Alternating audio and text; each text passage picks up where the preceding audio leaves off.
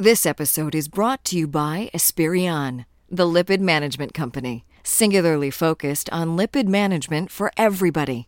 We won't stop until every patient reaches their LDL-C goal. Learn more at Esperion.com. From the American College of Cardiology, this is Dr. Kim Eagle, ACC.org Editor-in-Chief, with this week's Eagle's Eye View. This is your weekly cardiovascular update from ACC.org. I'm recording this on January 6th, 2020, and I wish all of my listeners a Happy New Year. Today I've chosen 3 articles that were published in the past week or so that I think represent important aspects of cardiovascular practice. One is a paper looking at the current value of fractional flow reserve in clinical practice, some comparison of the wire-based method versus image-based computation. Very important update on the NOBLE trial. This is the randomized trial of PCI for left main disease versus CABG, published in Lancet. And then the last article I want to talk about is a paper published in the Annals of Internal Medicine looking at the potential value of preoperative biomarkers to help predict risk after non-cardiac surgery. So let's get started. The first paper is entitled Fractional Flow Reserve in Clinical Practice, from wire-based invasive measurement to image-based computation. This is an excellent review. I recommend it to you. It was published in the European Heart Journal. As you know, invasive coronary wire-based FFR is routinely used for physiology-based coronary revascularization, and that's been a major advance in care, largely based on the FAME trial. Subsequently, quantitative flow ratio, I'm going to call it QFR, has emerged as an alternative to conventional FFR.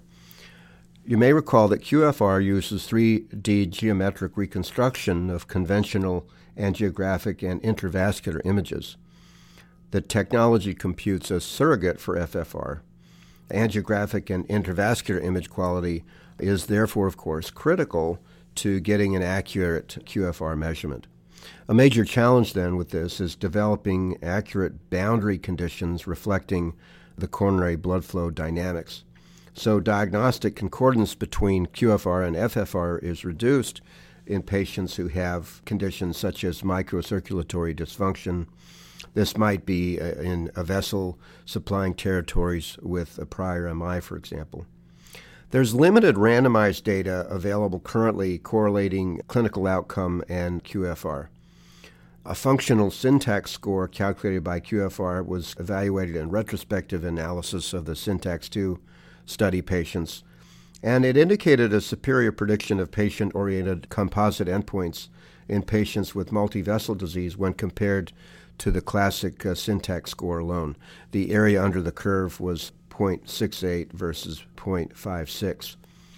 Currently, QFR is not validated for routine use, but if validated in ongoing clinical trials like FAVOR-3, it might allow for hemodynamic assessment with the use of diagnostic angiography only. If you think about it, common scenarios where QFR might have increased utility would be in non-culprit vessel assessment in the setting of MI, where conventional FFR is considered unreliable. QFR would also enable hemodynamic assessment of the entire coronary tree easier without having to wire all 3 coronary territories in patients who have what appears to be D3 vessel disease. So it's a nice review, and I think it's relevant, particularly to our colleagues practicing in the cath lab as we consider the technology around quantitative flow reserve using non-invasive methods. That plays right into the next paper, which is the 5-year outcomes of the randomized NOBLE trial. You may remember that the NOBLE trial was a prospective evaluation performed in 36 hospitals in 9 northern European countries, and it asked the question whether left main coronary disease requiring revascularization would be better served with PCI versus CABG.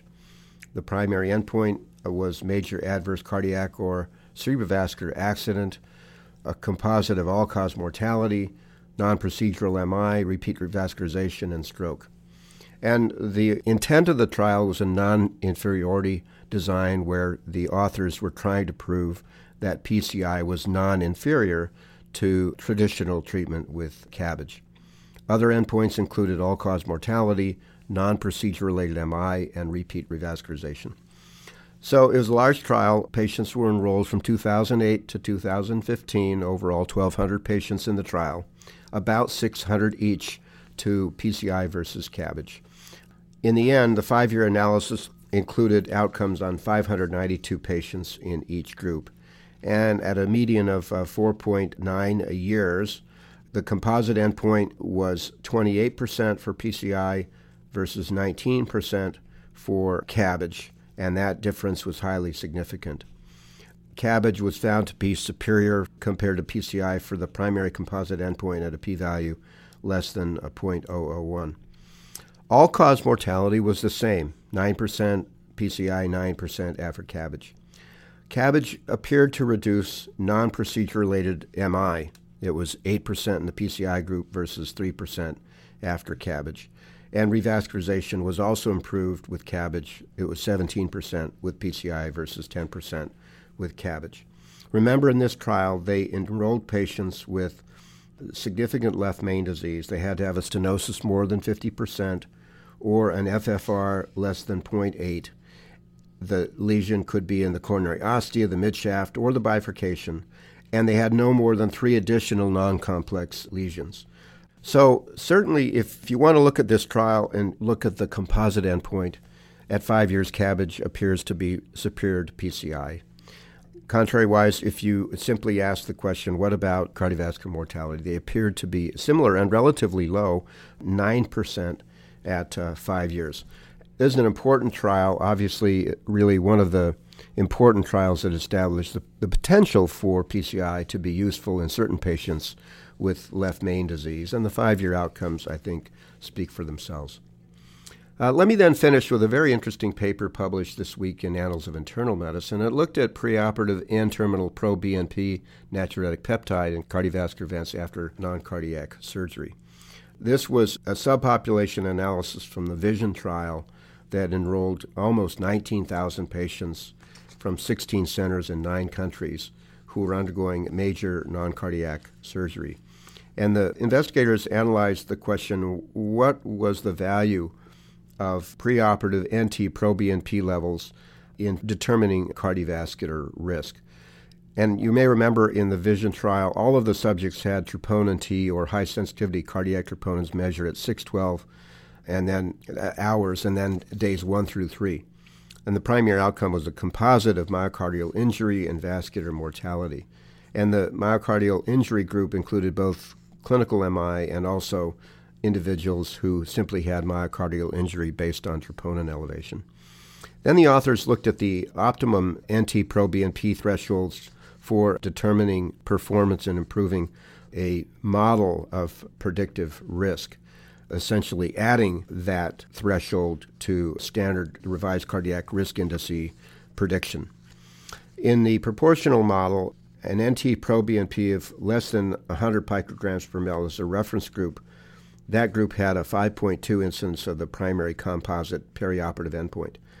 In the groups then with thresholds of 100 to 199, 200 to 1499, and then greater than 1,500 picograms per ml, the hazard ratios were 12.3, 20.1, and 37.5%. These would be a hazard ratios then of 2.27, 3.63, and 5.82.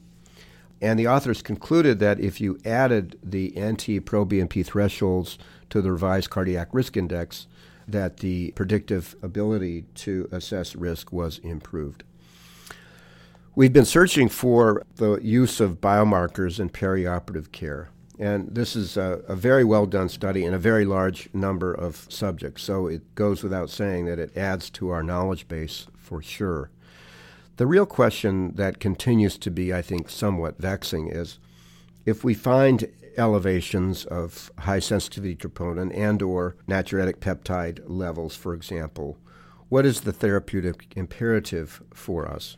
And how do we weave that into clinical decision-making? And certainly, until we have more data about therapy, it remains to be seen just what the value of this is in clinical practice.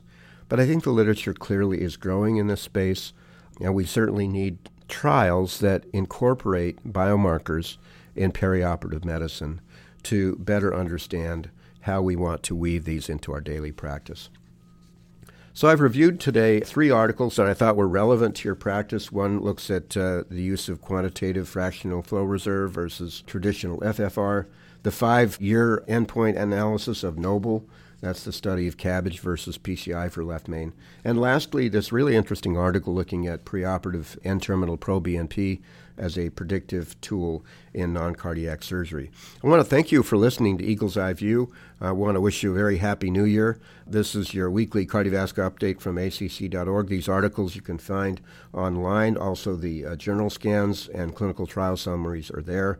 And I hope that all of you have a great week, and I'll look forward to talking to you again next week. Thank you very much.